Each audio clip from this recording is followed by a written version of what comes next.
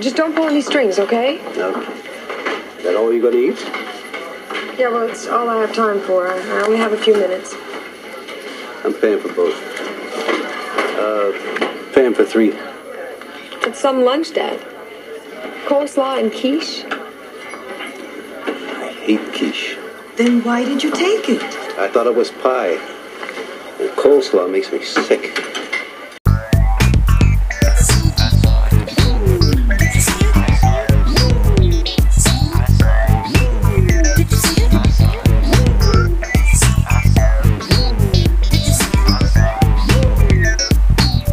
I saw it on Linden Street.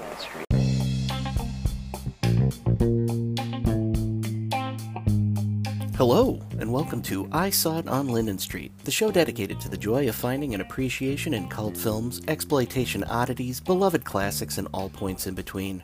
I'm your host, Chris Roberts, inviting you to join us here at the Linden Street Cinema Experience Theater, as we once again dig up a fun cinematic relic from the past.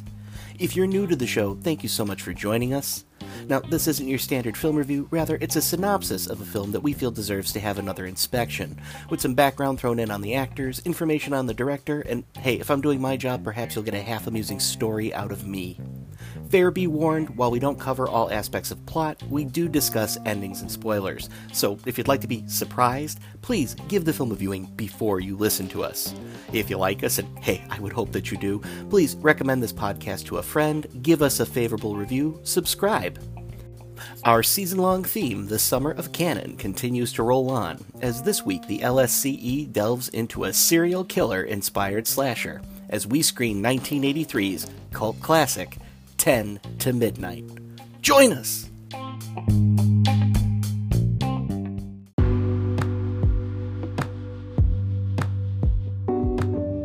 So I have a little confession to make. While I will be the first to tell you, yeah, absolutely, I am a Charles Bronson fan. I do enjoy and respect his work. I'll admit to you, yeah, he does embody the look of someone who basically was just a punch in the face out walking around to polite society, but I think a lot of what I've, had to say about him, I did sum up in last summer's coverage of Hard Times. So go back, listen to that was a fun one. But it doesn't really matter. Bronson himself just exudes a level of cool because he's one of those people that actually doesn't seem to give a rat's ass if he actually is perceived as being cool or not. He's just this animal for hire 24/7. As long as you pay him, he's going to do whatever. So that said, my mea culpa, well, while I can say I now own all of them, I have to tell you, the Death Wish films don't even crack my top 10 when it comes to Charles Bronson or his career. I'm not a prude, they're from a different time, but honestly, they're just so angry, ugly, and bleak. And while I appreciate what they do cinematically, they really don't hold a candle to, at least in my estimation, to Bronson's other work. And that's where this week's film comes into play. Once again, this is one of those films that was introduced to me by way of the mighty Xerxes a couple years back. He pulled me aside and was like, we gotta watch this together. It's a trip. And I'll be damned if he wasn't correct. This film is certifiably bananas in both what it's trying to do, its subject matter, and its overall message. It's a really weird time capsule of crazy. And of course, me being me, I fell in love with it. And while I'll freely admit, it's a rough film on its own. And it's not necessarily for the faint of heart. That said, for those who like to dabble in some things that are a bit, rougher in the sense of cinematic trade, this is a film that will deliver in weird ways to the baser instincts of the human condition. So, how exactly does a film like this come along, and how does it get made by Cannon? Well, first, you have the hungry producers at Cannon who are just looking for the next big vehicle to stick their under-contract star, Charles Bronson, in. That, and, to understand where this source material comes from, you unfortunately have to go back and look at some of the historical actions of one rather sick individual, Richard Speck.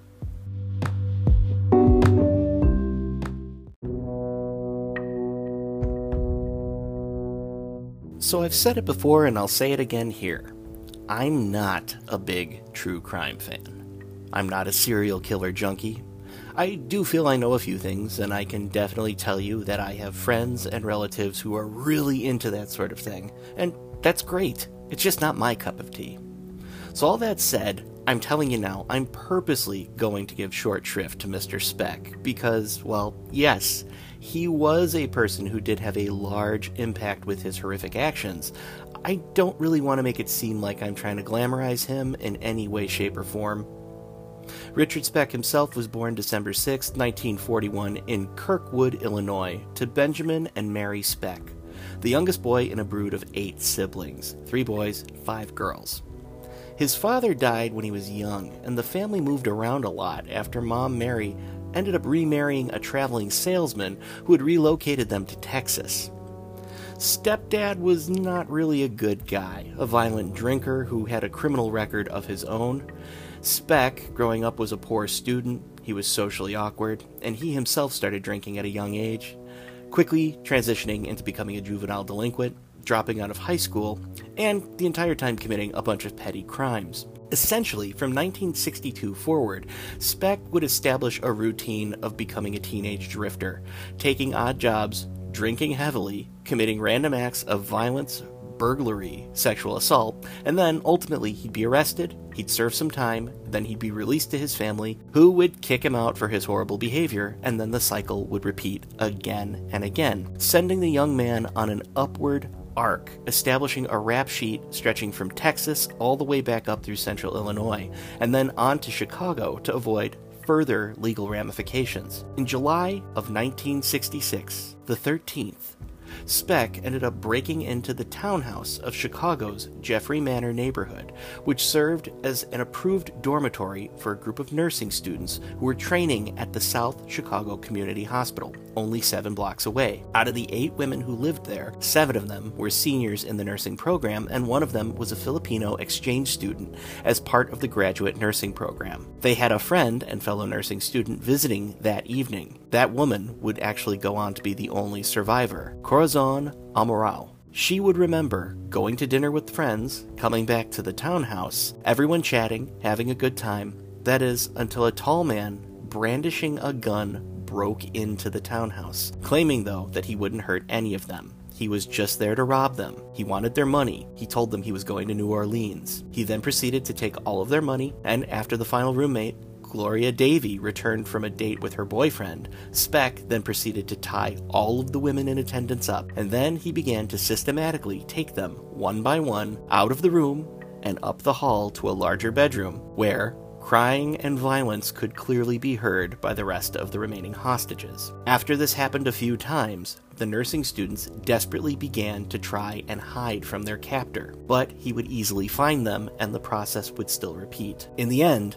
Amorao, who had been hiding under one of the beds, would be the final witness to see Speck come in for Davy. He ended up raping and then removing her downstairs to the couch in the living room. Either by account of the beds in proportion to the victims, or owning to the fact that Speck himself was high when he was doing these actions, he ended up leaving the scene, taking the money, and forgetting that he had left someone alive. After hiding for several hours, Amorao was able to free her wrists and ankles where she was bound, and then she traveled out of the bedroom to find the bodies of her friends and fellow nurses, and that's when she began to scream out the window for help. Some of the victims had been strangled, some were stabbed, some experienced both. The murders rocked both the Chicago South Side and shocked the nation, back during a time when the country was not used to experiencing such acts of mass violence, or really having a modern understanding for serial killers. If you recall, there's an episode of Mad Men where the news of the murders scares young Sally Draper,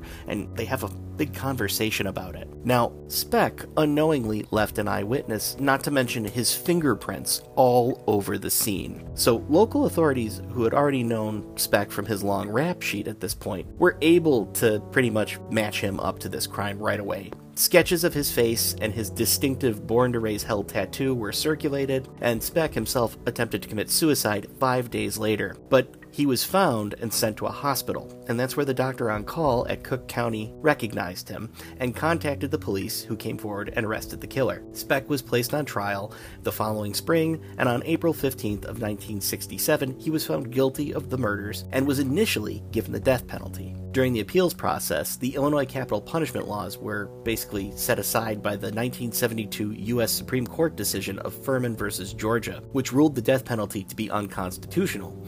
That led the state of Illinois resentencing Speck to serve instead 8 consecutive life sentences, or 1,200 years. Speck had different stories over the years about the murders himself, maintaining his innocence for a time, and then later speaking about having a partner involved. Then he would eventually go on to give a full confession that he had openly committed the murders, sneering to the press, "Yeah, I killed them. I stabbed and choked them. If that one girl wouldn't have spit in my face, they would all have been alive today." Speck would in later years blame his actions on the heroin and the whiskey he had indulged in that evening, mentioning that he feels it would have been just, a normal robbery, had he not been so out of it. December 5th, 1991, Speck himself died of a heart attack at the age of 49 in Illinois' Statesville prison, which then prompted more folks to begin to look into the man and his time in the prison over the last few years. And that's really when all hell broke loose. If one had managed to be under a rock or just too young to know about the Speck murders, the media bombshell that was dropped by Chicago journalist Bill Curtis with his television documentary on the conditions of the Illinois prison system, that's when things got turbo weird all about Richard Speck. You see, in early May of 1996, Curtis brought forward to the Illinois state legislature a bunch of tapes that he had received in 1988 that were made of Richard Speck during his time at Statesville, and the public got to experience the sight of an older Richard Speck, now sporting a very bizarre set of hormone-grown breasts, parading around in ladies' lingerie, doing drugs and having sexual encounters with other inmates, all while smoking and talking to the camera about how much fun he was having, and admitting that the young women who were killed, it just wasn't their night. As one who was around during the time, you couldn't not see the clips. It was on every news outlet in the Chicagoland area, and it would remain in the public consciousness for years to come, with Bill Curtis consistently repackaging and then speaking about the video right as the boom of true crime shows hit at the end of the 90s and accelerated into the early aughts.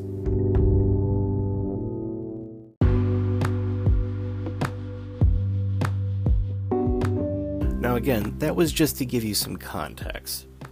At the time this film was being made, there had actually already been 2 films made internationally about the murder of those student nurses. The fictionalized 1967 Japanese film Violated Angels, and then, almost a decade later, another fictionalized account would come out of France with a partnership with some German filmmakers, creating the 1976 exploitation film Born in Hell. That's where this crazy American veteran goes to Ireland, and at the height of his madness, he ends up breaking into and terrorizing a house full of nurses.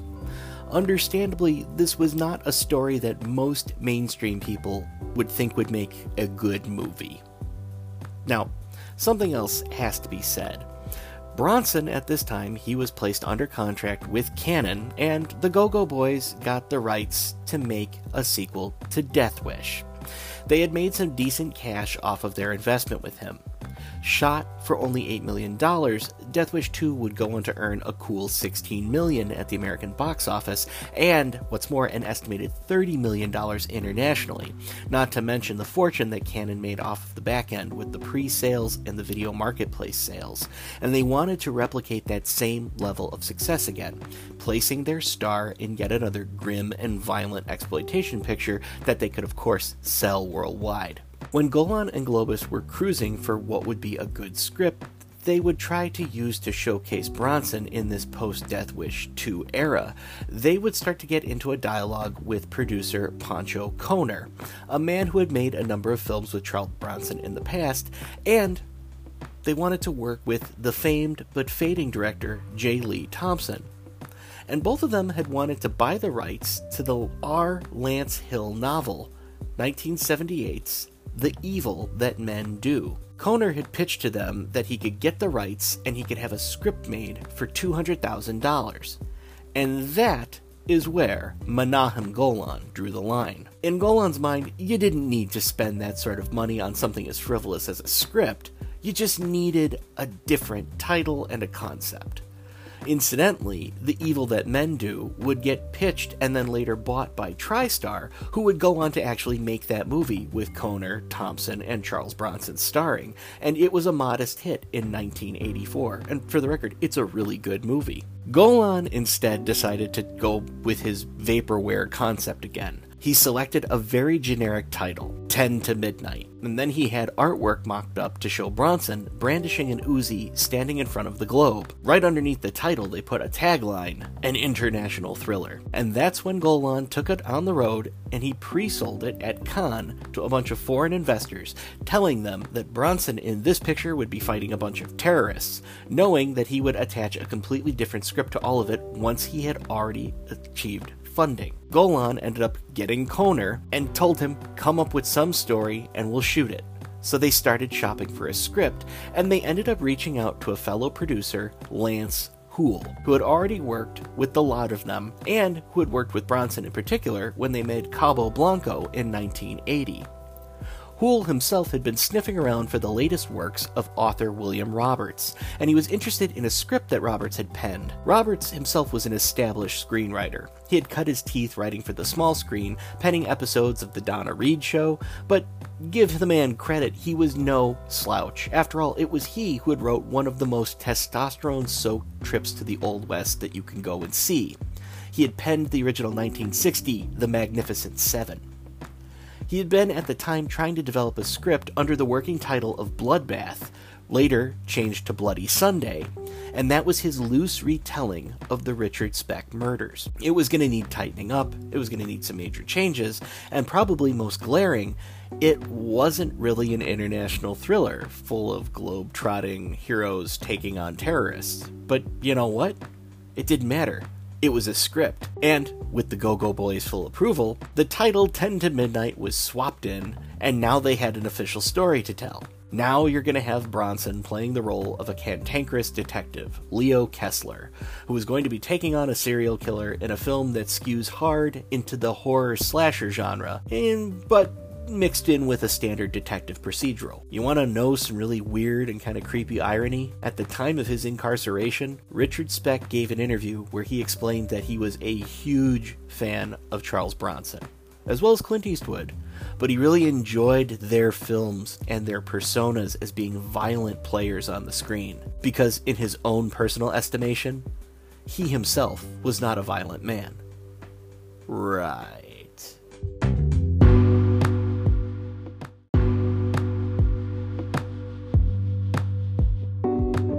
Now, Golan and Globus were savvy enough to realize you don't mess with a good thing, especially when it's making you money. So they kept J. Lee Thompson on as a director. And to date, he had already worked with Bronson on 3 other pictures. He had done 1976's St. Ives, then he had done 1977's The White Buffalo, and then 1980's Cabo Blanco. Thompson was an old hand by this point. I mean, the man was known to be a director for hire, but an accomplished one. He had made magnificent pictures, and he had some amazing things under his belt, like 1961's The Guns of the Navarone, 1962's Cape Fear, and 1969's McKenna's Gold. And he had also done both Conquest and then the follow-up Battle for the Planet of the Apes in 1972 and 1973 respectively. Bronson trusted him, felt comfortable with him, and would follow anywhere that he led. Bronson himself was interesting during this period of his career. He was still capable of holding his own on screen, but he was starting to get a little bit of self-doubt, and you could kind of almost see it tangible up there on the big screen, because he had gotten some plastic surgery to try to appear more youthful, and it didn't really work. But his involvement with Cannon was simply a means to an end. It was a way to still earn money, star in movies, even when he felt the material was clearly beneath him. With a budget of $4.5 million, Thompson set out to cast this hodgepodge of a film. Joining Bronson on screen was a young Andrew Stevens, son of the great Stella Stevens, and star of such B-movie greats as 1977's The Day of the Animals, 1978's The Fury, and 1981's Death Hunt. He He was going to come on board and play the role of Officer Paul McCann, the young partner assigned to Bronson's Kessler. Lisa Eilbacher, right in the middle of her short-lived it-girl status in the early to mid-'80s, she was cast as Laurie Kessler, Leo's headstrong nursing student daughter. Eilbacher was coming off of shooting An Officer and a Gentleman, and the following year she would show up in Beverly Hills Cop, playing the very famous role of Jenny Summers. To play the killer, actor Gene Davis was cast, younger brother of the late, great Brad Davis of Midnight Express fame. Davis actually had a tough time on the film because a good portion of this shoot required him to walk around set completely naked. To get over this, Davis attempted to normalize the fact that he had to do most of his scenes in the buff, so he would walk around the set nude a lot to help try to acclimate his co-stars, which was met with mixed results. Bronson, for his taste, was not a fan of being around naked dudes, and in the case of Eilbacher, she had a real hard time conversing with him while his junk was on full display. You have to have, some really great character actors, though, come on board here as well. We get the fantastic Jeffrey Lewis coming on board to play a slimy defense attorney, and the role of Bronson's police captain, good old, reliable Wilford Brimley is on board to bring his trademark brand of grump. Throw in some up-and-coming eye candy of the day, like Ola Ray. You may remember her as Michael Jackson's date in the Thriller video. A young Jenna Keogh, well, at the time she was billed as Jenna Thomasina. She was the Playboy Playmate and ZZ Top video star of the time, and she went on to become a desperate housewife on reality TV. And of course, you then had a young Kelly Paulsis, but you'd know her today as the late, great Kelly Preston. And all of them are on board in the rather thankless tasks of being random victims for Davis's knife-wielding maniac. Filming would take place in Los Angeles in late October of 1982, and wrapped in December of that same year, with night shoots making the naked Davis quite cold and wet. And that was made even harder by the fact that for every kill scene he would have to shoot, he'd have to film it all again over again to allow the pre-sold TV edits to be made. So he'd have to redo all of these violent scenes and all of these chases, first naked and then again in a black set of underwear briefs. The ending also had to be changed at the insistence of Charles Bronson, because the 61-year-old did not like the original penned ending that had a final confrontation that had him fighting and grappling with a naked Davis in the streets over a knife. Charles Bronson doesn't truck with naked dudes, and that forced Thompson and writer Roberts to have to adapt the ending to give it a more distant, bullet-related finish, where the actor could get behind and feel comfortable with not having to touch a nude co-star. But, geez, folks, you've listened to my gassing on long enough. How's about I shut my mouth and we get to that trailer? What do you say?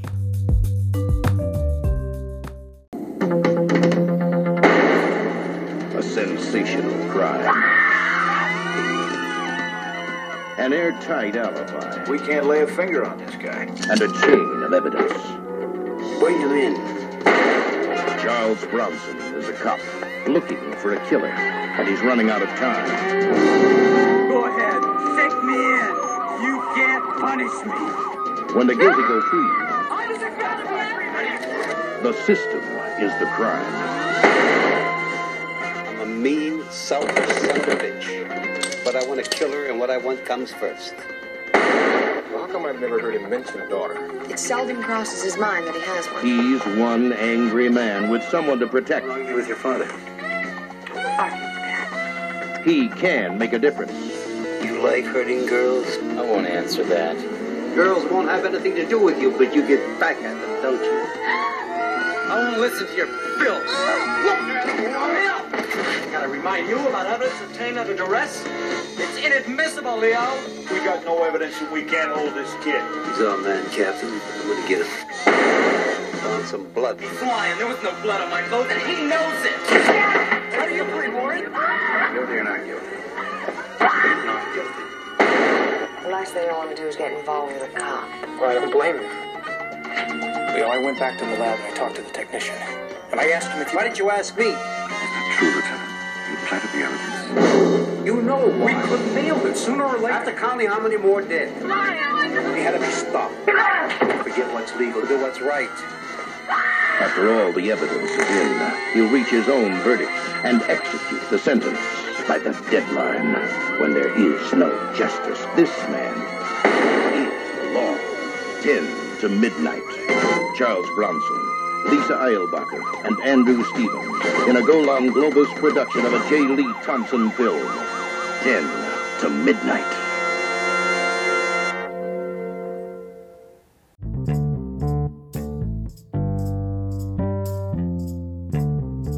We open on a cold and calculating Warren Stacy, as played by Gene Davis, staring at a young lady, Betty, as played by June Gilbert, as she crosses the city plaza to meet up with her boyfriend, Dale Anders, as played by Darren Safran. We end up flashing to a memory of Stacy awkwardly attempting to flirt with her at the office they both work at, unzipping her dress from behind, and then we get to see the young woman's reaction to that, where she throws hot coffee in his face. He goes home, he showers, he puts on cologne, nice clothes, and then arms himself with a rather wicked-looking butterfly knife before he heads out into the evening. Stacy goes to a movie theater where he purchases a ticket to see Butch Cassidy and the Sundance Kid, taking special care to first talk to the ticket taker and then to start to awkwardly hit on a fellow filmgoer, Tina, as played by Katrina Parrish, before he excuses himself to the men's room, where he props open and then exits through a window. Warren Stacy then drives up to a lakeside location where Betty and her boyfriend are camping in his van, and after removing all of his clothes, donning a set of latex gloves, he takes out his knife and attacks and kills the young couple in cold blood. Satisfied, he cleans himself up and returns back to the theater, slipping into the bathroom and back into his seat right in time for the end of the film, making sure to take time to once again harass and hit on Tina before heading home. Oh, he's so cute! Don't even look at him. He's cute, though. Yeah, that's his problem. No hard feelings, I hope. Not a bad. Come on, don't be like that. Let's start over. You don't like popcorn. How about a drink? And don't tell me you're not old enough. We're old enough. We're just not that hard up for company. Wait a minute. He's only trying to be friendly. So what'd you have in mind? Forget it. I wouldn't want to come between you and your girlfriend. Good night, sweethearts. Don't do anything I couldn't do better. The next day at the crime scene, cranky veteran LAPD detective Leo Kessler, as played by Charles Bronson, is introduced to fellow officer Paul McCann, as played by Andrew Stevens. He's being told that he's going to work with him by their grizzled Captain Malone, as played by Wilford Brimley, who wants the two to pair up and try to solve the murder of Betty Johnson, something that Kessler takes personally as the young woman was a childhood friend of his own daughter. The detectives start to make inquiries with Johnson's friends and co-workers, starting with her roommate Karen, as played by Jenna Keogh, who mentions that Betty did go out with a lot of guys, but recently she'd been starting to get obscene phone calls from some guy who seemed to be Spanish. Kessler sends McCann to go run down some leads, and he inspects Betty's personal effects, which includes her diary. At Betty's funeral, Kessler's own daughter Lori attends, as played by Lisa Eilbacher, and Kessler makes note that there's this intense young man in attendance, Warren Stacy, who is trying to listen in on the conversations between the cops and the victim's parents, learning that Betty kept a diary. After having an awkward interaction with McCann, Lori ends up spooking Warren further, where she walks up to him and says he looks familiar, and the young man ends up excusing himself and trying to leave as quickly as possible. Warren heads over to Betty and Karen's place, where he breaks in and begins searching for Betty's diary. As Karen returns home from the funeral, Warren ends up grabbing a knife from the kitchen and hides in a bedroom closet, observing her as she changes clothes and takes a phone call from her boyfriend, telling him that she wants to stay in and take a nap. Deciding to tie up a loose end, a naked Warren exits the closet, now sporting another pair of latex gloves, where he proceeds to kill the unsuspecting Karen and cleans up the evidence, washing the blade in the kitchen sink. He's angered to discover that the box which would hold Betty's diary is empty, and Karen had already given it to Detective Kessler. Stacy arrives home to discover that both Kessler and McCann are waiting for him, noting that they did indeed see him at the funeral, and they have a few questions for him. Stacy tries to remain calm and cool, but the facade starts to slip as the two men begin to question him. It appears you're something of a movie buff. I try to see everything worthwhile. You're into karate, are you? Helps keep me in shape. Yeah, nothing takes the place of regular exercise, does it? I see you keep yourself informed. It's not often someone you know personally gets murdered. How well did you know her? Same as the other girls in the office. You ever take her out? Once. Why only once? She wasn't my type. We talked to just about everybody that went out with her. Maybe you can shed some light on what we learned. What's that? This is Betty's diary. We got it from her roommate. But she kept what you might call a graphic record of her experiences. For instance, so conceited that when he said that I want to go to bed with him, it was like he was doing me a favor. It's Larry Williams. You know him? No. Always talking about his Corvette and cabin cruiser, but never once bothered to mention having a wife. George Latham. You know him? No. Good looking, but what a creep. Makes my skin crawl. I told him to get lost. Creep called me up again. Creep asked me to the office picnic. I said I had a date. He said I was lying. That made me mad. I said I wouldn't go with him if he was the last man alive. You know who that is? I'll give you a hint. You. They say one shouldn't speak ill of the dead. But the truth is, she was not a nice person. No morals at all and terrible manners. Well, I know what you mean. Man can only take so much abuse before he strikes back. That's not what I mean. Where were you on the night of the 6th? At the Aero Theater. Well, Betty Johnson was murdered on the night of the 7th. I assumed you meant the night of the murder. Anybody see you there? The cashier. The manager. A couple of girls I talked to. What was the movie? Butch Cassidy and the Sundance Kid. Oh, the one with Newman and McQueen. Newman and Redford. Shall I tell you the rest of the cast? What it's about? Nah, that's not necessary. These are games we play with just about everybody. Nothing personal. Can I use your bathroom? Help yourself. Kessler stoops through Stacy's bathroom while McCann learns that he can speak Spanish. While the detectives are wrapping things up, they learn from the radio that Karen has been murdered in the same fashion as Betty, and they excuse themselves, leaving a nervous yet still somewhat smug Warren alone.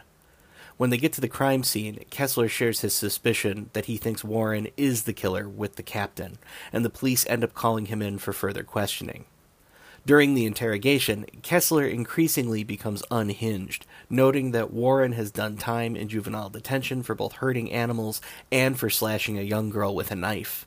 He begins to mock the young man's sexuality, commenting on the pornography and the sex toys that they found in his apartment, rattling the young man but not breaking him. When the teens from the theater come forward to corroborate his alibi that he was at the movies, Kessler angrily has to let Stacy go. During his time out, Warren begins to fixate on Lori, parking outside of the hospital and following her to nursing school where she studies and lives. Obscene phone calls start to come in, unsettling Lori and causing her to confide with her father and McCann that she's having some trouble. They end up bugging her phone and allow her to record phone calls that come in. Lori invites McCann to join her at a college party, which he reluctantly agrees to attend. He eventually comes because he wants to keep an eye on her and because he starts to feel a growing attraction to her. They do get another call with Warren harassing her recorded, and then they decide to push to get Stacy charged with general harassment. Kessler, fuming, decides that this just isn't good enough, and so he decides to sneak into the police forensics lab, and he lifts a sample of blood from the evidence lab. He then breaks into Warren's apartment and plants a victim's blood on Stacy's clothes, framing the young man for murder. Stacy is eventually arrested, and while Kessler and McCann are hailed as heroes, McCann does a little bit of snooping and realizes that Leo has framed Stacy. After being confronted by his partner, Kessler cannot bring himself to force McCann to commit perjury on the stand. So, during Stacy's trial, he has to admit to the court that he planted evidence, freeing Stacy and losing his job on the police force. Stacy decides to take this opportunity to enjoy giving Kessler a very gloating phone call.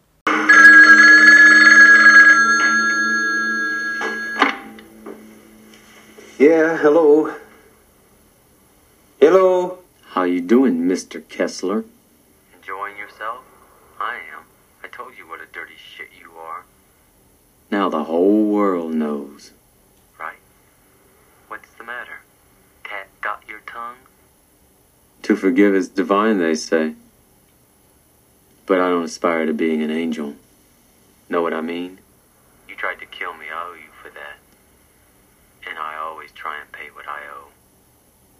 Be seeing you, Mr. Kessler.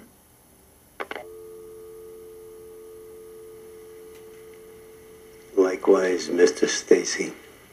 At first, Stacy decides to throw all of this in Kessler's face, only to then have the now ex-cop turn the tables on him.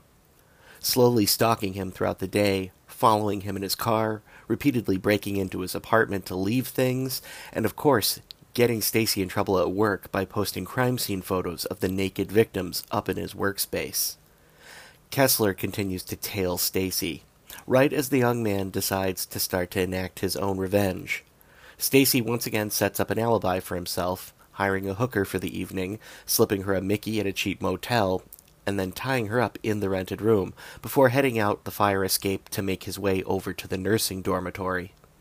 Kessler, a step behind him, realizes that Lori is in danger and desperately attempts to call and warn her. Warren arrives with flowers and makes his way into the dorm, where he disrobes and forces his way into Lori's suite, pretending to make a delivery. Before Kessler can warn them, Warren is officially broken in, and he starts to interrogate and torture, and then eventually kill Lori's roommates, Ola, Doreen, and Bunny, is played by Ola Ray, Kelly Preston, and Iva Lane, demanding to know where Lori is. Horrified, Lori hides in the kitchen and then transitions to hiding under the bed as Warren stalks around the dormitory suite hunting for more victims. Kessler manages to get a hold of McCann, and they rush together into the dorm, hoping they're not too late. Lori ends up making a break from the dormitory suite, only to be chased out into the streets of L.A. by a very naked and bloody Warren. He begins to gain upon her, pulling forward with his knife, but the sounds of sirens draw ever closer, and Lori, eventually exhausted, trips and falls into her waiting father's arms, who is now standing in the middle of the street, leveling a revolver at the raving madman. As patrol cars pull up, Stacy drops his knife and begins to rant at Kessler, telling him none of this will matter. He can't be stopped.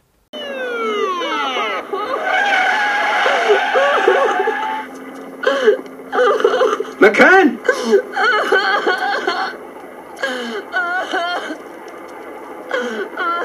Don't shoot! Get back! Get away! I tried to keep you from running loose. Now there are 3 more dead girls. You drove me to it! That blood on my clothes! Those pictures on the wall where everybody could see them! Digging into my personal life! It's my life! Those phone calls on me every minute! All those girls. You sick son of a bitch. I am sick.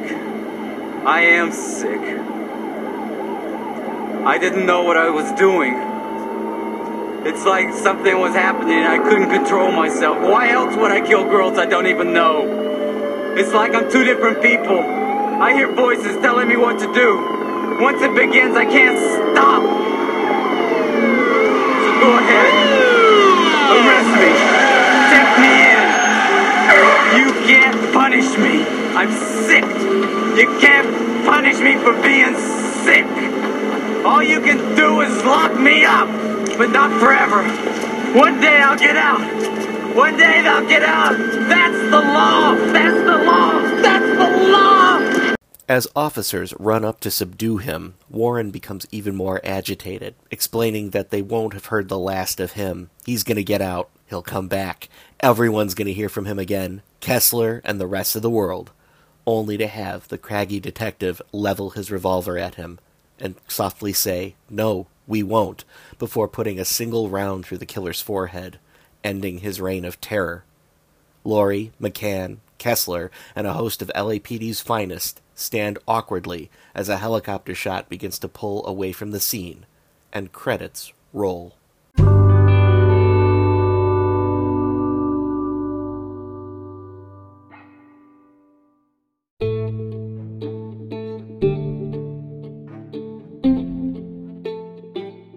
good lord, where do we even begin?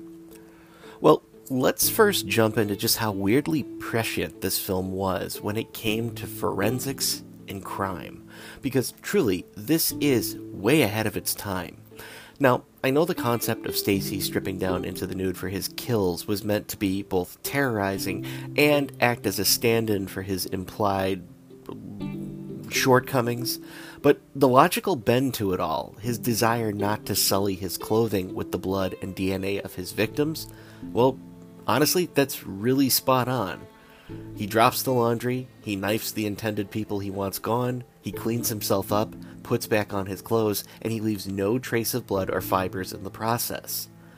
Oddly enough, when this film came out, Stacy's use of a movie theater as an alibi was mocked by certain critics, but truthfully, from a story standpoint, it's honestly a brilliant tactic. You go to a theater, you buy a ticket, you're really obnoxious, you're seen by a bunch of people, you slip out when it's dark, do your nefarious activity, and then you sneak back in for the ending and cement the experience by being a jerk to the bunch of folks one more time. They remember you.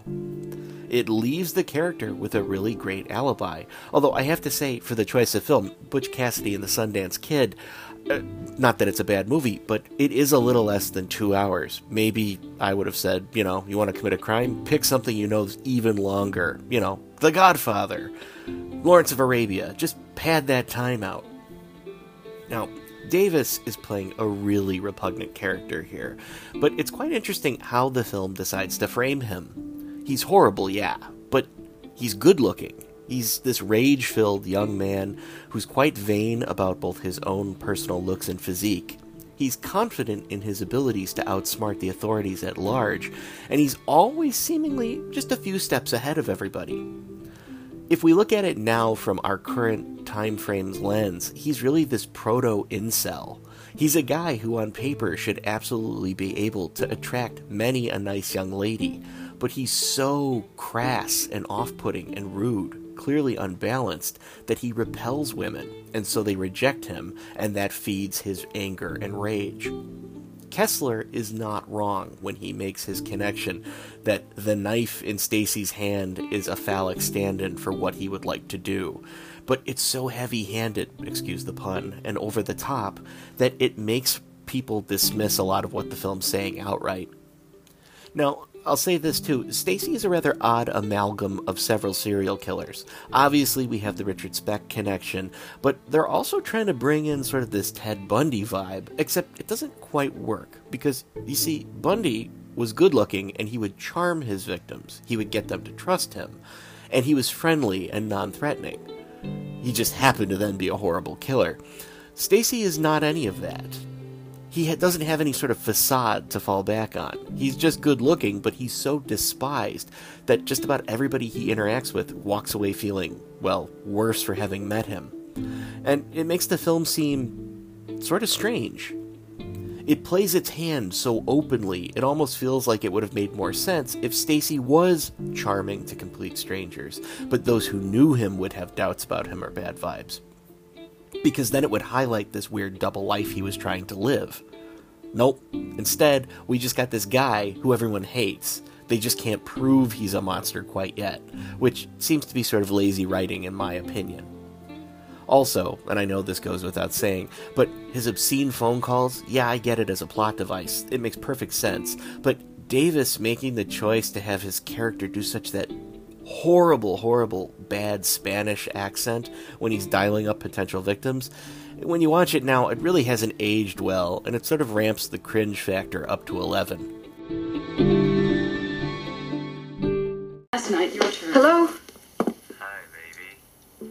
How's it going? How are you? Well, I'm fine. Who's this? You don't know me, but I know you. You're beautiful. I love you. Well, what good does it do to love me if I don't know who you are? Quiero mamarte la ponocha. What does that mean? Means I want to eat your pussy. How about it, baby? You have reached a disconnected number. This is a recording. Who was that? Just some creep.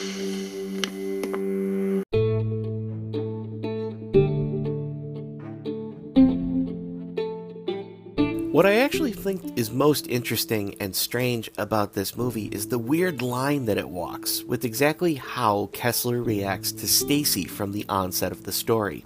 It's as if author Roberts and director Thompson really wanted to have a character that would fit in with the worldview of both the real Charles Bronson and, more importantly, all of those uptight middle-aged white audience members, you know, true believers in Reagan's America, who would be sitting there, having bought a ticket and salivating and cheering on the violence and vigilantism that makes our disgraced detective such a, quote, cool guy. The moment Kessler walks into Stacy's apartment, he has nothing but contempt for the young man, which, as a viewer, makes for a rather weird dynamic. We're supposed to think Kessler's this really sharp detective. You know, he's got all the psychology behind what's going on with the killer. He's able to spot this immediately. That, and the fact that, as we saw at the clip at the top of the show, he's so focused on crime, he can't figure out, you know, the difference between pie and quiche. So what does that tell us? We as the audience know that Stacy is a killer. We watched him pull off his crime. But Kessler has really no reason to immediately hone in on Stacy's guilt. Instead, what we're left with is watching a man in his 60s really lay into all of the things that he seems to hate about the youth of the day. He mocks Stacy for his apartment's aesthetic, his film posters, his dedication to fitness, martial arts, his clothes, most notably his underwear, which I thought was weird. It's as if BVD briefs, which were popular in the day, are considered some sort of weird out there statement. That, at least until he finds what ultimately is the linchpin to determine the killer's guilt. You know, the very logical finding of his porn stash and of a sex toy. For a film made in 1983, it's of course handled with all of the quiet dignity and grace only Charles Bronson himself could provide. When's the last time you made it with a girl, Warren? That's none of your... Last week, last month, last year? I refuse to answer. Never. You never made it with a girl because girls won't have anything to do with you, but you get back at them, don't you? Betty and Karen and God knows how many more. I won't listen to your filth. I won't listen to Leo. Warren, Warren, do you recognize this? Leo, what's knock that, it off. Warren? You ever see one of these before? What's it used for? What's the matter? Cat got your tongue? It's for jacking off, isn't it? And these pictures, you recognize the girls on the pictures, Warren? Look at them. Look at them, Warren. Look at them, Warren. Look at them. Stop. Hey, hold it. Go home, kid.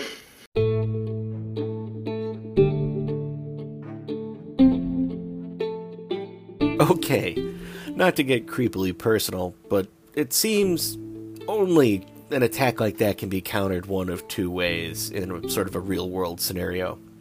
The first, and what I would personally think is the stronger route to take, is complete and utterly shame-free acknowledgement, but you tinge it with a little bit of condescending incredulity, and then you comically take it to an aggressive degree. Maybe throw in a goofy accent, like, what of it? You looking to borrow some gear? Yeah, Saturday night's party night number 1 around here.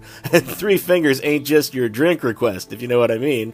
Take it. Have a good time. Yeah, have fun. Right.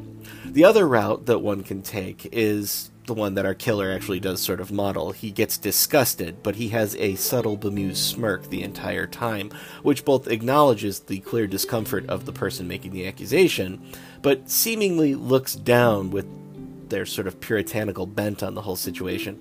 And that's how Stacy actually reacts to this. The scene doesn't fit with really anything in this movie. It's so unbelievably wild. It's so out of place, out of time, and out of touch with just about everything that it takes on a real cartoonish quality. And while, yeah, it does fit in with this rather bizarre worldview held by Bronson's Kessler, it sort of just feels out of place. You get from him, as you watch the film, that, well, in Kessler's opinion, a real man has sex with a real woman, and if he can't swing that, he's supposed to do the next best socially acceptable thing, which we get to see Kessler doing a lot, which is drinking alone quietly in the darkness of his living room until he passes out. In Kessler's own warped sense of reality, it's just one of the better parts of 10 to Midnight as a film itself, because anything Kessler does never really seems grounded in any sort of logic. Case in point, he knows in his heart of hearts that Warren Stacy is their man and that he is the killer. And he knows if he sticks with them long enough, he's going to screw up and he'll catch him. But rather than tailing him, which is exactly what he does after he's thrown off the police force, he instead frames a guilty man for murder. And he does it in such a haphazard way that not only destroys his own career, but then it gives Stacy the green light to now operate as if he has full diplomatic immunity. You've essentially encouraged more murder to happen by doing it this way. So Stacy was framed. Oh, that Dave Dante's not a lawyer, he's a shyster. He's contending that the evidence was planted. You know that to him this is one big game. If he gets Stacy off, he's won the Super Bowl. And to all the scum out there, he's a hero. Leo, I went back to the lab and I talked to the technician. And I asked him if you... And what the hell did you do that for? Why didn't you ask me? Because I was afraid you might tell me you planted those bloodstains. Yeah, well, I did. Jesus, Leo. What the hell's the matter with you? What kind of a question is that? You know why. We could have nailed him sooner or later. After counting how many more dead. He had to be stopped, and the only way to do that is to put him away. You understand what I'm saying? Yes, I understand what you're saying. You want me to go into a court of law and to commit perjury. What the hell do you think he's going to do? He's going to perjure himself. He'll lie about everything he's done. Stacy's not a cop. He didn't take an oath. An oath for Jesus Christ. Would you take an oath that he's not guilty? You go in that courtroom and forget what's legal and do what's right.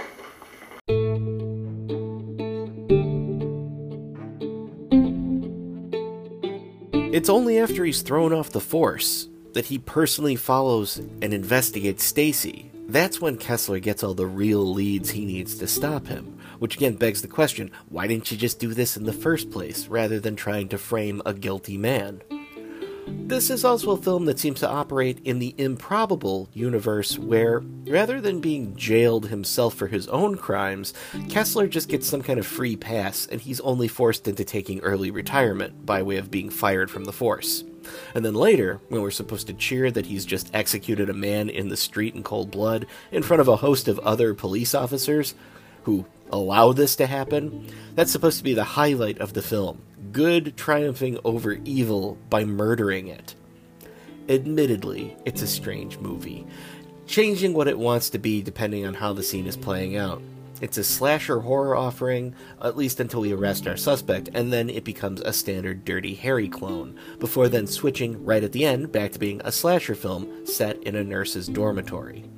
Now, having actors like Lewis and Brimley involved help keep things feeling a little more real and centered, and personally I find Lewis to be particularly great here. His sort of slimy defense attorney, who's supposed to be viewed as being this reprehensible character, but in reality, he's one of the most pragmatic people we get to see on screen during this outing, especially when he's trying to give Stacy his legal counsel as a client. Sign here. Standard bail bond agreement, what it'll cost you. All I want is out. That's what we're here for. They put you in, I get you out, Mr. Danny keeps you out. What's he looking at, Dave? Did they read you your right to remain silent? Did you? Of course. Good boy. We plead not guilty. Demand a jury trial with their backlog. Nobody's going to pay any attention to it. Sexy phone call. I can practically guarantee you a suspended sentence. Excuse me. I'm talking to my client. Do you mind? Well, I have something more for you to talk about. We found some blood on your client's clothing. We're going to rebook him, murder one. What? See you at the arraignment.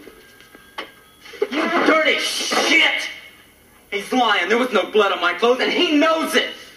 You dirty shit! He's lying! He's lying! He's lying! No!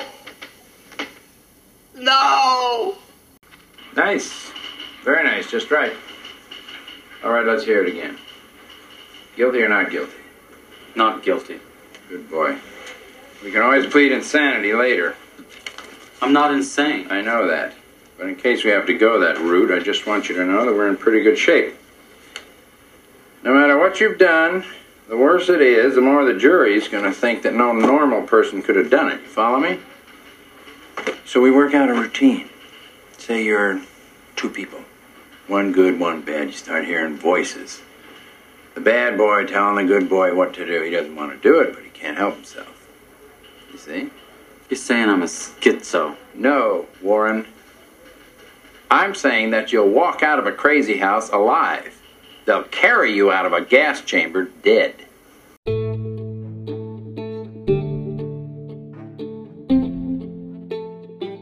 So I can hear you out there. Chris, how was this film received? Well, unsurprisingly, critics were not overly kind to the film, most bemoaning the violence, the nudity, the lack of character development, the paper-thin plot. Favorite punching bag of mine, Roger Ebert, who got the film's title wrong in his review, opened it up by stating that this was a scummy little sewer of a movie, a cesspool that lingers sadistically on shots of a killer terrifying and killing helpless women, and then shameless enough to end with an appeal for law and order. The people who made From 10 to Midnight, as he inaccurately calls it, have every right to be ashamed for themselves. That includes Charles Bronson, whose name appears on the marquee and is the only reason anybody would come to see this. Strangely enough, though, his partner, Gene Siskel, usually the more uptight of the duo during this film era, he liked the movie. He thought this was great fun. Go figure. Variety's Lion immediately hit on the connection to the Speck murders in his review, and noted that Gene Davis plays a killer well enough here, but he was really more interested in commenting on just how the LA Public Theater that he saw the film in were behaving.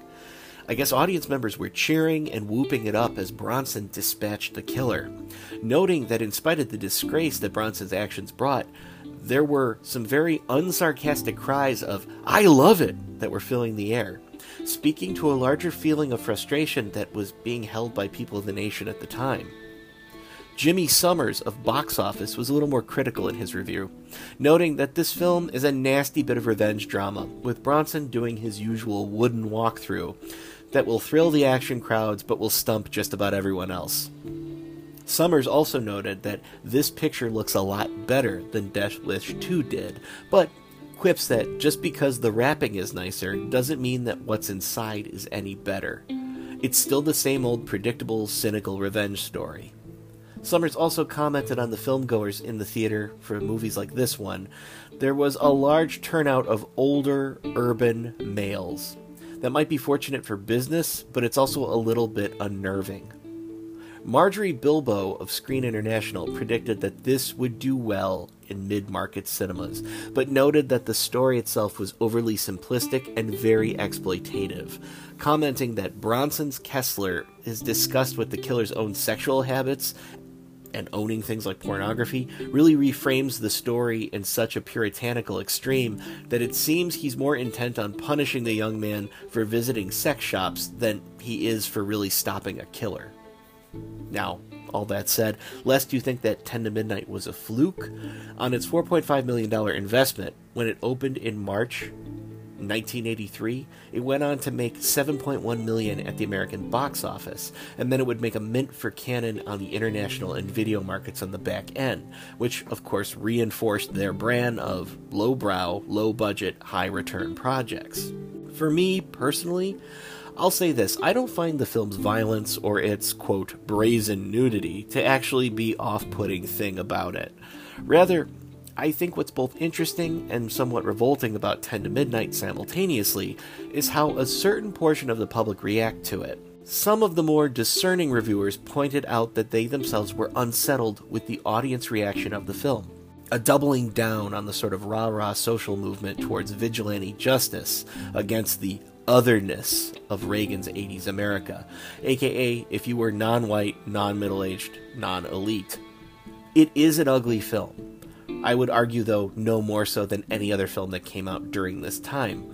But the hyper-politics that it seems to be espousing makes it both an interesting film, and it gives it a shelf life far longer than perhaps it should normally deserve. And honestly, for that fact, I'm a little grateful, because it allows new generations of filmgoers to experience this interesting and transitory time to what we used to consider was good at the box office. And also, it acts as a reflection on some really strange social mores of the day. I'll be honest with you, this is not a film for everybody. But it is an odd little time capsule of a movie that I think people who are interested in Bronson, or Cannon, or just want to see changes that were going on during this part of the movie-going history, that allows you to be drawn and entertained by some different content here. As far as Bronson and Cannon would be concerned, this was just another success that would feed the demand for more of Bronson starring in this type of movie.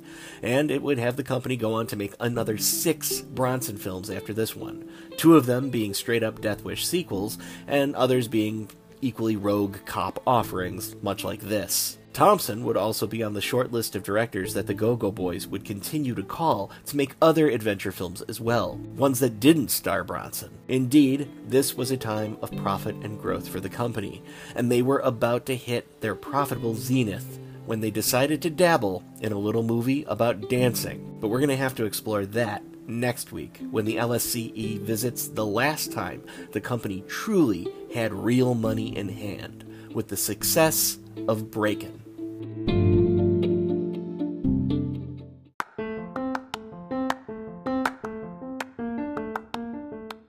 The version of 10 to Midnight screened here at the LSCE was the MGM 2018 double feature DVD release that gives the lucky viewer both the film 10 to Midnight as well as the 1989 Cannon Bronson offering Kinjite, Forbidden Subjects. The movie itself is rather bare bones, and it comes with just the film, and that's about it. Nothing else. Still, for the cost of having 2 Bronson films, it can be yours today on Amazon.com for $14.99, which isn't too bad of a deal if you ask me. Oddly enough, though, you can get the single film from the MGM Classics release line, same bare bones offering, for the same price, so I would argue you'd want to go with the double feature.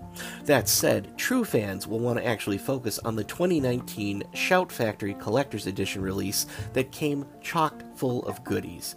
That includes interviews with Andrew Stevens, producer Lance Houle, a making-of featurette, audio commentary by film historian and Bronson biographer Paul Talbot, producer Pancho Conner, John Crawworth, and David DeVale, plus it includes theatrical trailers, radio spots, and photo galleries. And all of that wonderfulness can be yours for the low price of $20.99 to get it on Blu-ray, which again, I think is a marvelous deal. Now, remember folks, we don't get anything here at the LSCE for telling you where you should purchase your films. We just feel in this day and age, it's still ever so important to continue to support physical media, so that these fine companies will keep releasing the content that we all know and love for our own purchasing delight. And at the end of the day, isn't that what this is all really about? Getting more of what we know and love. Besides, 10 to Midnight is such an odd offering from such a strange time, and if you're a Bronson fan, or if you're an enthusiast of off-brand horror, this is sort of one of those too crazy not to check out.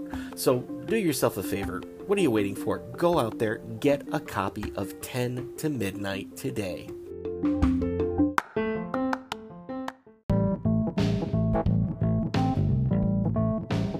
So that's going to wrap things up here for this episode of I Saw It on Linden Street. Thank you so much for joining us. We do hope to have you back next week, and indeed all summer long, as we run through some of our favorite titles that Cannon has brought to us over the years.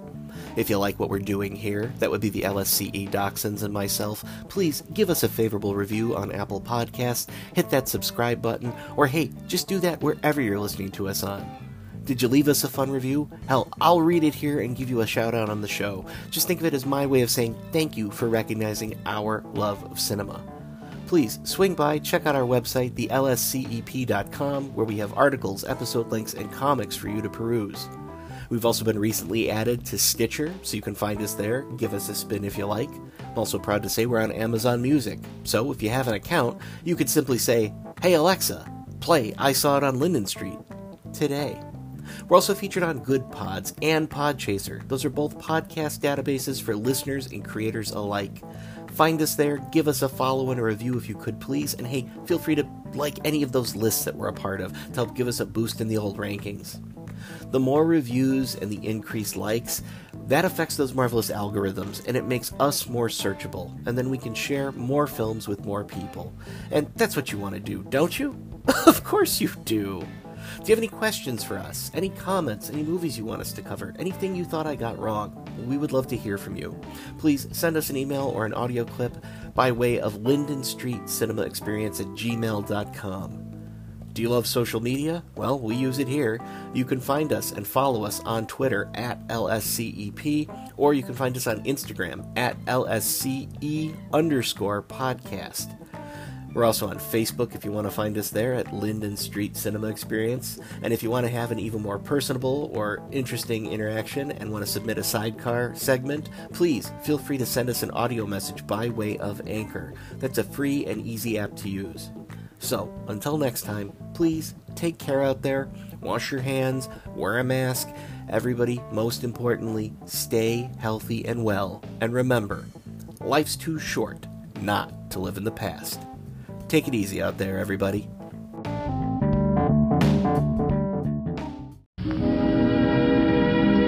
And now, folks, it's time to say goodnight. We sincerely appreciate your patronage and hope we've succeeded in bringing you an enjoyable evening of entertainment. Please drive home carefully and come back again soon. Good night.